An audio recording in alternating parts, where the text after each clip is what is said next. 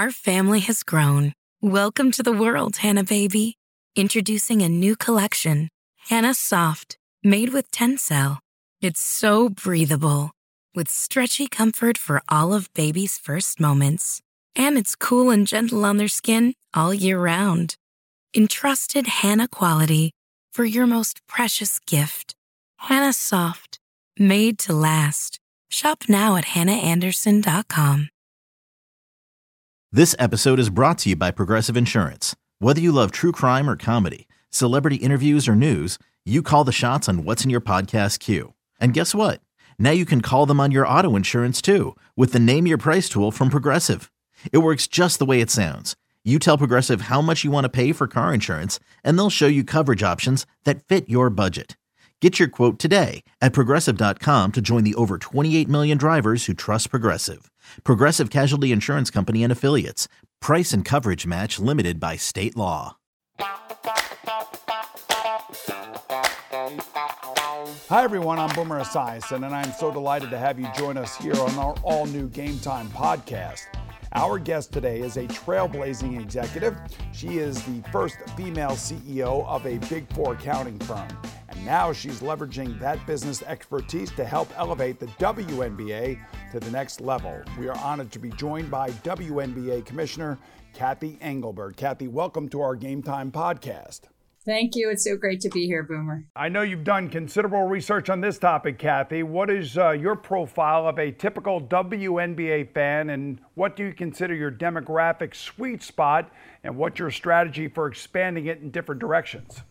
Yeah, I think what I would say today, the WNBA fan is a very multicultural and urban, more socially conscious, community-minded. Believe it or not, we got data to say they're more health and lifestyle conscious than the average adult of other sports leagues. And of course, we skew more women as a percentage than the men's league. So I think we're about 55 men, 45 women. So we still have a lot of men. And what we love is we have a lot of girl dads who bring their daughters, and we have a lot of moms who bring their sons, and they want their sons to be exposed to the purer form of the game that our players play first. So that's where we are. We do need to drive a more multidimensional fan. I think sports betting, ESPN launched our first ever fantasy league last year, bringing in kind of that fan as sports betting becomes legal in more and more states, bringing in more families, we have a LGBTQ plus community, very diverse there, who are big, avid and rabid fans of the WNBA, matching our player demographics. And I think if we could get more women in and more digital natives, the younger population who no sport has figured out yet how to draw them in. I think other than, obviously the NFL has a lot of younger male fans, and drawing in that digital native, because they're the future of all of our fan bases and the future of how media is going to look at and advertisers are going to look at bringing in fans. So that's where we're focused today. I know you're going to expand the schedule. I know you're looking to expand the league. Now, are there any plans for a WNBA development league? Currently, there are only 144 roster spots league-wide, and sometimes that creates various tough choices for some of those players if they get injured or cut. It's a great question. I think we're probably one of the hardest leagues to make a team. Our second and third round draft picks sometimes don't make teams. Last year, we had a very strong second round, a very strong draft class overall. And so there is a discussion around what would a development league look like. Obviously, that's something that years and years into other men's sports league they had. The NCAA is a great feeder system today. I mean, our rule today is in order to be drafted, you have to be 22 by the end of the calendar year in which you get drafted. If you're in the U.S. university system, 20 if you come from overseas. We now have 23 players from outside the U.S. from 13 countries.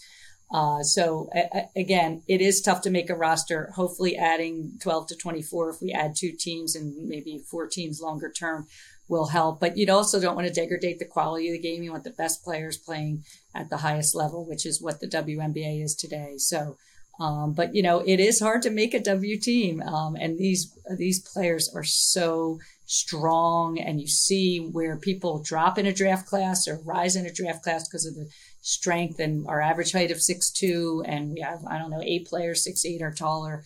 So it's pretty amazing what they're accomplishing on the court. I know you consult with Adam Silver quite a bit. I'm just wondering if you've consulted with any of the other sports league commissioners on issues of mutual concern. Yeah, I think, again, having gone through live sports being so disrupted, having gone through a pandemic, and also the racial crisis where and Adam, we both have leagues of 80% people of color. And so, yes, we talk you get a seat at the table. Again, that title called commissioner, seat at the table with other commissioners. I see the other commissioners, Roger and Gary and Rob, and certainly I have, a close relationship with Adam and then Jessica Berman, who's a fairly new commissioner over at the NWSL. And I'm actually working golf as well. So I even see Jay Monahan. So yeah, it's a small group of us that, we have a lot in common as it relates to how we're trying to drive live sports into basically trying to set it up. Like I say, I'm not trying to set up for the next 5 years. I'm trying to set it up for the next 40. There's a lot of tough questions that I could ask you, and I'm going to ask you one that I've asked other commissioners when I've had them on the show or when I've had them on my radio show here in New York. Part of the allure of sports is that it provides an escape, if you will, from the real world, with the country so deeply divided these days. Is there any concern that you may have that the social justice activism, for which the WNBA is so famous for, of course, intrudes on any of this escapism and might alienate any swath of the league's potential fans or merchandise consumers?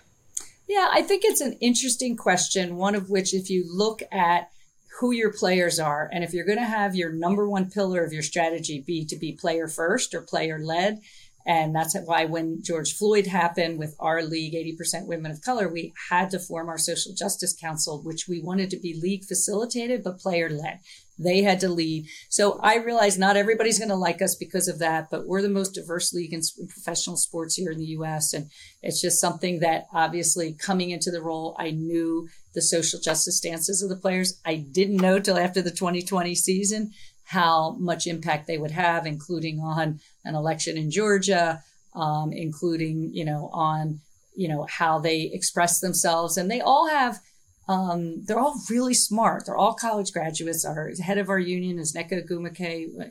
She's the president of the Players Association, Stanford graduate, so smart. So they do it and Sue Bird, who just retired after 20 years, so smart. So they do it in a way I think that's important to them. They don't try to have their voice on every issue because they know you'll lose your voice. They do it in a very thoughtful way. And they, this year they were around community and civic engagement. Last year it was around health equity with a focus on communities of color coming out of the pandemic, but we really didn't come out of the pandemic last year. So, just really smart topics that they advocate for. But I recognize some players are going to do and say some things that are going to make some people not like the league. And I think given who our fans are and how we're thinking about growing the league, I think the players are okay with that. But we do try to meet with them and make sure that they understand we're trying to grow the league at a time when the country is so divided. But when you're leading a league of women and women athletes and 80% women of color and LGBTQ+, you have to be very, very clear that you're going to support them in their stances. I appreciate the honesty, Kathy. So when you were appointed back in May of 2019, you actually became the first commissioner of the WNBA. I don't know if fans out there realize this, that it used to be the president was the title. Why did league ownership switch that title from president to commissioner? It was actually Adam Silver, the commissioner of the NBA, who basically wanted to signal the WNBA is a legitimate sports media and entertainment property, and big sports leagues have commissioners. So it was quite progressive. I thought of Adam. Everyone thinks I asked for it. I didn't, but Adam basically stepped up and said, we're going to make you a commissioner, which, a few months later we hit the pandemic. I had a seat at the table with other commissioners. So it was quite visionary too. And I'm thankful to Adam for that. No question. It comes with a lot of power for sure. The WNBA is coming off of what I would consider a very successful season. Very exciting, by the way. Competitive postseason as well. What are some of your metrics for the success of how they were met during the season? Well, we can't be any more pleased with the state of the league right now. The level of basketball that these 144 athletes are putting on the court, Boomer, is amazing. We had our most watched season in 14 years, our most viewed playoffs in 20 years, our most viewed draft since 2004 when Diana Taurasi was drafted. So that tells you that we've got a ton of momentum. And it's a little bit of Boomer, this if you build it, they will come, which I know is a baseball analogy from Field of Dreams. But, being up nearly 50% in the number of nationally televised games. So again, if you build it, and people came, and we're in the process of transforming the league, building household names, driving social media to drive more fans. I mean, ESPN has been such a great partner. They doubled the number of WNBA-focused social posts, and they got 1.1 billion impressions. And for the W, that's really good. So, and then on the court, I don't know if you followed us at all, but, we had all kinds of records on number of triple doubles in a season, 3-pointers made. We play 8 minutes less than the men. We play 40, not 48. And, with a 24-second shot clock. So in my finance world, that's almost 20% less play. And the players are just putting an amazing product. According, the Aces scored over 100 points many times and ended up winning the first championship in Las Vegas City history. So all good. And we expanded our playoffs, and we're going to expand to a record 40 games per season this coming season. And we raised $75 million in capital in February. So we're really on a good trajectory to now deploy that capital and growing our fan base, making it easier to be a fan, and lots of other fun things coming. You know what? You are really good with numbers, I can tell. So I know your background now. So there are reports, speaking of numbers, that the league will soon announce expansion plans. Your office has winnowed down the candidate cities from 100 to about 10. So what are some of the key criteria needed to get one of these cities a winning bid? Well, first, if you look at the cities that are interested, we did a huge data analysis before we even put out there that we were going to expand. We took 100 cities in the U.S. and Canada, and we said, what does it look like from a psychographics, a demographics? Do they have good arena situation? Can we find committed ownership groups? Do they have a good corporate sponsorship base locally? And so it really has shown that there's a lot of interest from a lot of cities. We're not going to rush into it though, Boomer. So I want to make sure we're transforming the league, kind of changing the tires as we're going 80 miles per hour down the road. And ideally adding 2 teams by 25 or 26 would be perfect. Hopefully we'll be in our next media deal. But we're also globalizing the game. So not only expansion from a number of teams, because there's no doubt we need more than 12 teams in the longest tenured women's professional sports league in the world. And we're the longest in the U.S. We're the longest tenured by double any other. No one else has reached 12, and we'll be in season 27 next spring. So, but we're also trying to globalize the game. We announced we're going to do our first ever preseason game in Canada. I'd love to do, the NBA has been great with their global games. I'd love to do something in Europe, EMEA, longer term Asia and Africa. A lot of our players have roots in Africa. So lots to do there. And we already are covered in so many countries, in 207 countries and territories, I think. So there's a great appetite for women's basketball. We just have to get it exposure. All right, we're just getting warmed up with Cathy Engelbert as she's getting warmed up as commissioner. So when we come back, we're going to reveal some of the early sources of her competitiveness and creativity when Game Time continues right after this.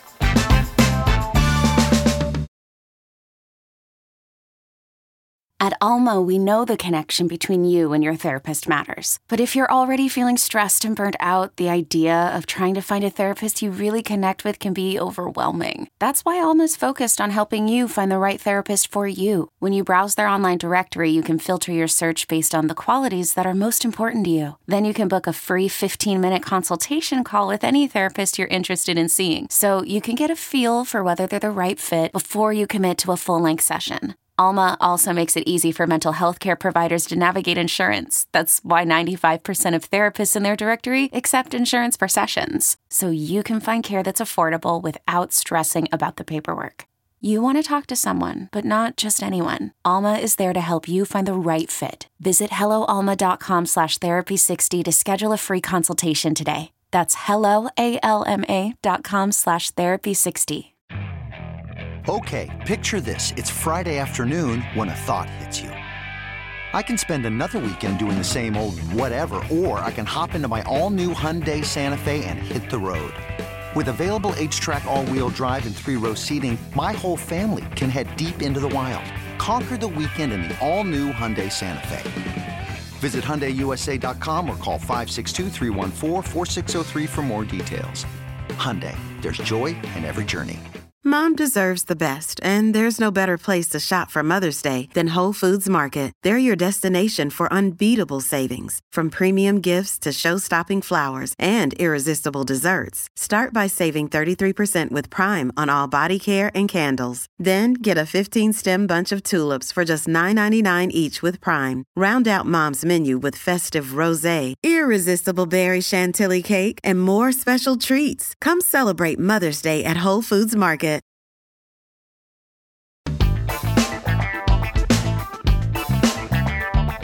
Welcome back to Game Time. Kathy Engelbert grew up with 5 brothers and 2 sisters in a basketball-crazed family in Collingswood, New Jersey. Now, this is just outside of Philadelphia, and there she played half-court basketball with her brothers, and she claims they never let her win. Now, you said that they never let you win, but I just can't imagine that you never won a game against your brothers. Come on.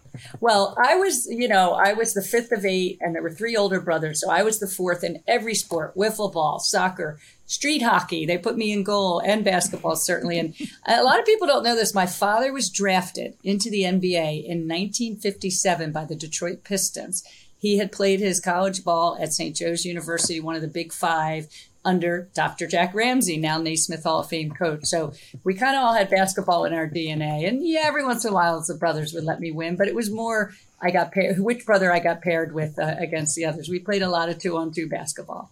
You know, interestingly enough, I don't know if people realize this about you, but you were actually recruited to Lehigh to play lacrosse. And then you walked on to the women's basketball team where you played for Hall of Fame coach Muffet McGraw, who later won 2 national championships at Notre Dame. So what did you learn from her? Well, it was amazing. So I saw a poster. This is back pre-digital and social days, a poster on campus saying tryouts for the women's basketball team. And I walked on, and Muffet tells the story now. She almost cut me the first day of tryouts. Because she thought I was a cheerleader, by the way. So anyway, I said, Muffet, if you would have cut me, I never would be the commissioner of the WNBA. So thank you for not cutting me. But learned so much from Muffet. She was a first-year coach, so she didn't recruit anybody that year. The team was terrible. And by my senior year, we were 24-4. So it's no surprise she went on to be an iconic, one of the greatest coaches, I think, in the history of the women's game, and an advocate for young girls, women, role model. And I was pretty shy as a freshman. So she taught me a lot of stuff, including, greatness starts with fundamentals, and it was about practice. And, now I took that into my business world to say, be your best in ordinary moments, because then you'll be great in extraordinary ones. And you know that as a professional athlete, you have to be your best in ordinary moments. Because then when, in my world, when you're on the foul line, 4th quarter, and you're down 1 and you're shooting 2, you're exhausted, that muscle memory will kick in, and you're going to make those foul shots to win the game. So, and my dad threw me in the backyard a few times to practice some foul shots too. So, but Muffet was great. Coach McGraw, again, I mean, we have so many Notre Dame players now playing in the WNBA because of her leadership and her driving them to national championships. You were armed with a degree in accounting, and then you joined this Big 4 accounting firm, Deloitte. Back then, more than 90% of the firm's partners were men. So I'm just wondering for you, what was that working environment like, and how did your success help it evolve in terms of diversity? Well, I think number one, playing college athletics, high school and college athletics helped me enormously, because then I went to Lehigh at the time, was 4 male to 1 female in 1982 when I matriculated to campus.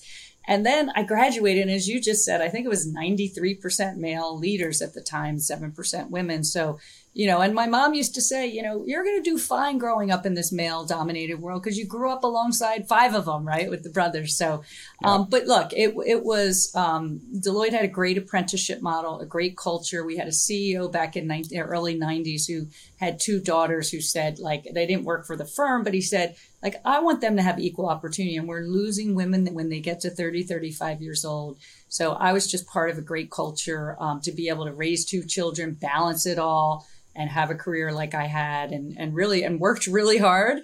I always said, work hard, play hard. And, when I started out, someone told me, I actually went to Lehigh as a computer science major because that's what my dad did. And then, I had to take an electrical engineering course, Boomer. And I'm like, yeah, that's not for me. And so someone said, there's this thing in the business school called accounting. I had no idea what it was. And they said, it's the language of business, and you'll definitely get a job, because there was these big 8 accounting and consulting firms. And I found out years later, you know who said accounting was the language of business? Warren Buffett. So It was a good advice from a sage that I didn't even realize at the time. Guess what? Adam Silver selected the right person. That I can say. So you get to your new office in July of 2019, and the WNBA is in the midst of a rebranding, and more importantly, the worst thing ever, that is labor negotiations. I was on the other side of the table against Commissioner Tagliabue back in 1987, so I know how difficult these things are. So what was your first to-do list looking like? Yeah, it's a really interesting part of when I came to the WNBA. I kind of knew the players had opted out of the prior collective bargaining agreement as it was their right to do. But I didn't have any idea that the trust level was broken with the players. And I didn't know any of the players. I didn't know any of the owners. And I came in and 4 days into the job, Boomer, someone said, you're getting on a flight to Las Vegas to be in your first 4-hour collective bargaining meeting. Whoa. Didn't know the lawyers, didn't, you sit across the table. And the one thing, I had led a firm of 100,000 people, and we did a lot of culture change and transformation. But now I'm in a league of 144 players and that are unionized, and we didn't have a union workforce at Deloitte. So it's kind of like, okay, how's this going to work? So I went out there and I did what I now recommend to every, new leader in a role is I listened a lot, because I didn't want them to assume that I knew everything because I ran such a big firm. And I listened. I listened to both sides, and then kind of came out and huddled with the attorneys and said, here's the things that are important to me that I think are really important to the players. And now I know that I'm going to have to do some small things of symbolic value to build trust over the course of the rest of the season, because they were in season at the time. I had joined, a little over halfway through the season. And so we did a few things, tweaked a few things that the players kind of gained a little bit of trust, so that we got a very progressive collective bargaining agreement done, tripled the pay of the top players. Player can now make up to $700,000 for that 4.5 months of work. We don't want to be compared to the men's leagues that are 75, 100, 110 years old, but we're making an enormous project, and we're chipping away at building an economic model to fund higher player pay and benefits and everything. That over the years, I'm a big studier of history, Boomer, and 40 years into the NBA, guess what? Their finals were on tape delay. And They didn't have the superstars, household names. And you know what came along? A big rivalry out of the NCAA, and it was Larry Bird and Magic Johnson. And then that kind of then led to the Jordan era with Nike and Jordan and marketing, and then obviously big media deals, and then obviously Shaq, Kobe, now LeBron, Steph, et cetera. So really like a lot of lessons in there, packed in there, around how to build rivalries, compelling content. Now, obviously, content is king, but the media landscape is shifting enormously. So kind of like coming in, having to do collective bargaining helped me actually build some trust, so that when we hit the pandemic, the players were like, all right, I was trying to convince everybody, including my own team, we can do this. This is a seminal moment for this league. We have to survive. We have to have that competitive season. We have to keep our players safe. And you build that trust through the collective bargaining process, which, we concluded that collective bargaining mid-January of 2020. And then March, the pandemic, obviously, the NBA shut down the sports world. So, it's all kind of looking back now, it was all kind of a whirlwind, but glad we had a season and essentially, I think, saved the league. It was Pete Rozelle who came up with the Super Bowl, which was a genius marketing ploy. And then it was David Stern who did exactly what you said, took Magic and Larry, took those players to another level and built a trust with them, which has got to be the hardest thing I would think to do for an outsider like yourself. Definitely. But I think I had a little cred because I played for Muffet and I played Division I college basketball, a little cred there. So I actually did a 12-city tour when I first started and went to every team and met with the players, whether it was at center court in their shoot around or in the locker room. And just, I think I was a little credentialized, I'll say, because I had played. But yeah, I can imagine if you didn't play, I'm sure they looked at me differently. But, again, the players are putting such a great product on the court. And I assessed when I came in, do we have to change the game? No, because our strategy sits on the foundation called the game, the brand with the rebrand and the logo woman and the orange hoodie that Kobe wore and became famous for. And then that horrible accident with he and those young girls. And so, kind of those pieces were the strength of the league. And then we needed to drive trust with the players and our stakeholders called the owners and the media, and then make it easier to be a fan. So I put in a very simple 3-pronged strategy sitting on the foundation of the game and the brand, which was very, very strong. The WNBA is in good hand, folks. Next up, we're going to find out what the commissioner has in store for her league and for you, the fans, in the upcoming season and beyond.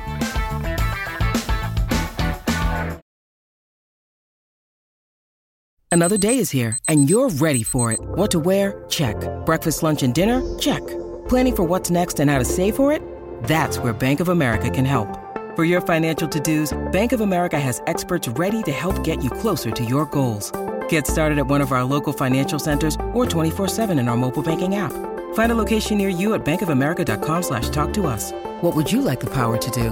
Mobile banking requires downloading the app and is only available for select devices. Message and data rates may apply. Bank of America N.A., member FDIC. Hey, it's Ryan Reynolds, and I'm here with Keith, co-star of my upcoming film, If, only in theaters May 17th. Do you want to tell people the big news?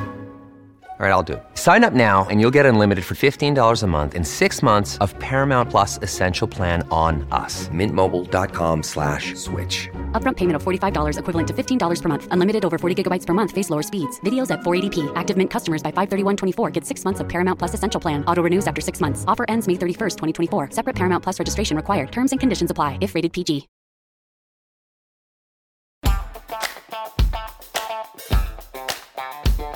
Welcome back, everyone. One of Commissioner Cathy Engelbert's favorite words is transformative. Now, midway through her 4th year at the helm, the WNBA has already witnessed marked changes. So we talked about transformative changes. You've already touched on some of them. What are you most proud of, Cathy, and which ones do you still find frustratingly elusive? I'll start with the frustrating because that's easier. It's the undervaluation of women's sports. The one big surprise I had was how the valuation models are very biased against women's sports because they're all based on these quantitative measures that if you don't get shown and you don't get exposure, you don't get marketing dollars, and less than 1% of all corporate sponsorship dollars go towards women's sports and less than 5% of all media coverage of sports is women's sports, yet 40% of the athletes in America are women. So something wrong there. I realize we're younger in our successes around sports, but so we have to fix the valuation model around a media right. You know, our viewership is actually double one of the other major men's professional leagues, and their media rights are 12 to 13 times ours in dollars. So there's something wrong there. And I think because we have a league, a diverse league of women of color, that, you know, that should be some qualitative aspects of why companies would want to step up. And our fan base, we skew more urban, more socially conscious, community minded, more women than the men's leagues, and women influence or make 80% of the purchasing decisions in a consumer household in America. So that's another great selling point, but we never put it all together and framed it that way, Boomer. So now we're doing that. We're seeing companies step up. Google, AT&T, Nike, Deloitte, US Bank are our 5 big sponsor change makers, which is our elite class. And they're just changing the world of women's sports. But we need media companies, and ESPN's been a great partner, but we need media companies to step up and value us correctly. So that's the frustrating stuff. The great momentum is around globalization of the game. I mean, this game is very popular. 3-on-3, for instance, which now is an Olympic sport, and our U.S. women won the first ever gold medal in 3x3 in Tokyo, is the #1 most popular urban sport in the world. So there's a lot we can pilot around that. Our All-Star game is very popular. I think, again, Chicago winning last year, first ever win for the Sky. The Aces winning this year. We were able to pack them in after 2 tough COVID years and having the break for the Olympics last year in 2021. So again, there's a lot to fix, but we're also investing in our digital products. We're actually hiring people. So we raised that capital earlier this year, but you need human capital, not just financial capital. So we're hiring engineers. I hired a chief growth officer just to focus on that, hiring, digital products expertise, social media. So we're really building a team now that when I came in, I was used to having 100,000 people with lots of capability. And now we're building a team to totally take the lead to the next level. So lots of investment. We have this great investor group that stepped up in addition to the NBA teams, as well as the WNBA independent owners, and just in a really good place to drive that to the next level. And one of the things I'm most proud of is the benefits and the money now we're paying the players. It's not where it needs to be. but we're chipping away at it. And we're, for instance, going to pay 10 players in the off season to stay here in the U.S. and market the league. We're going to pay $1.5 million to those players. We also have a $500,000 prize pool for our in-season competition. We made a 50% increase in our bonus pool money for the playoffs. So we're just chipping away slowly. Rome wasn't built in a day, but we're making a lot of progress. It's not built in a day, but you are expanding the schedule. You're going from 36 games to 40 games, which means there's more product, which I would imagine means even bigger future media right deals. That's right. And if you expand to more cities and you globalize the game, there's more eyes on it, more opportunity for companies to step up and media rights to be valued, kind of level set the quantitative part of that valuation. Because I really think, again, it's about back when Adam hired me, we are a legitimate sports media and entertainment property.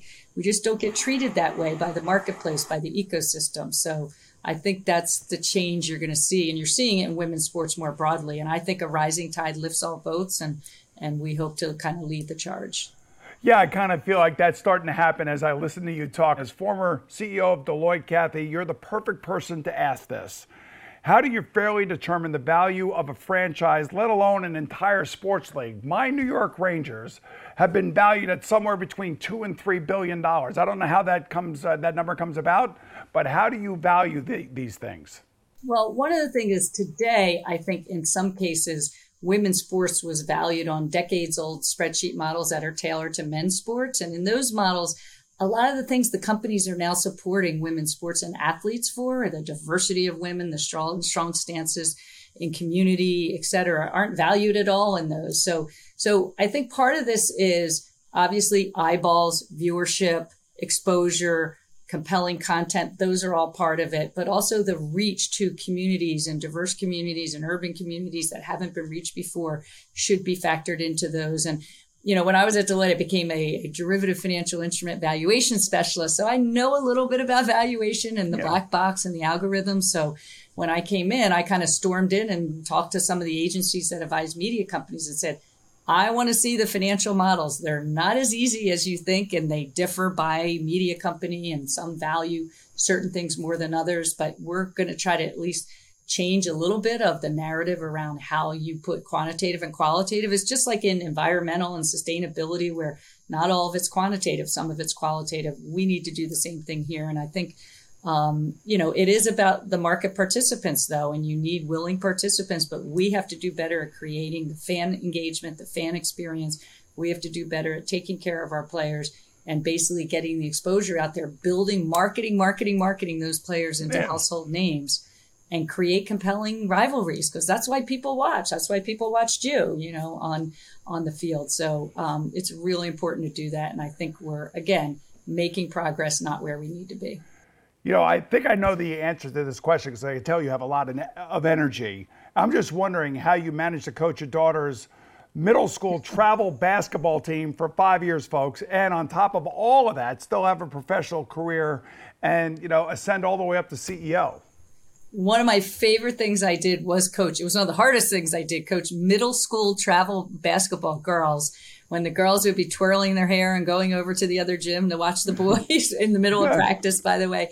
But what it did was it set for me, all those girls now, I didn't know it at the time, but I was a role model for them, that I could have children and coach and play. But I was very transparent with the people I was working with. If I needed to leave at 5 or 6 o'clock to coach a practice, I'm not saving lives. So, and then I'll be back online. Technology allows us to be a lot more flexible, including today.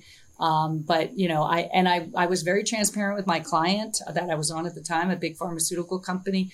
And they actually, the men who I was dealing with there, said, thank you for being so honest about what you were doing, because I want to coach my son's Little League team or go to my daughter's dance recital or this. And I didn't think I could do it until you said, this is what you're doing. So it is about being a role model, especially as a working mom, trying to juggle a lot. It's not always perfect. I tell women we're perfectionists. It's not always perfect. It's not linear. When your kids are young and they're toddlers, they cling to your leg when you leave for work. When they're teenagers, you come home, they don't even look at you. So you just have to, adjust the way you're working and the quantity and quality of of what you're doing. And I always everybody calls it work-life balance. And because we're perfectionists, it's like, you'll never have the balance. You'll never be happy. I call it work-life integration. If I integrated my kids, I brought them to work some weekends when I had to work during our busiest time. And I would go off and coach a basketball game. So I am so glad I did it. I almost didn't do it because it was in the busiest time of year. So glad, because then I got to know the sports parents. I got to know the other girls, and some of them went on to play in college. And now they're like, I was coached by the commissioner of the WNBA, even though I was long from being the commissioner way back when I coached them. You know, great advice, Kathy, and thanks so much for joining us today. I'm Boomer Esiason. We'll see you again real soon right here on Game Time with Harvard men's hockey head coach Ted Donato.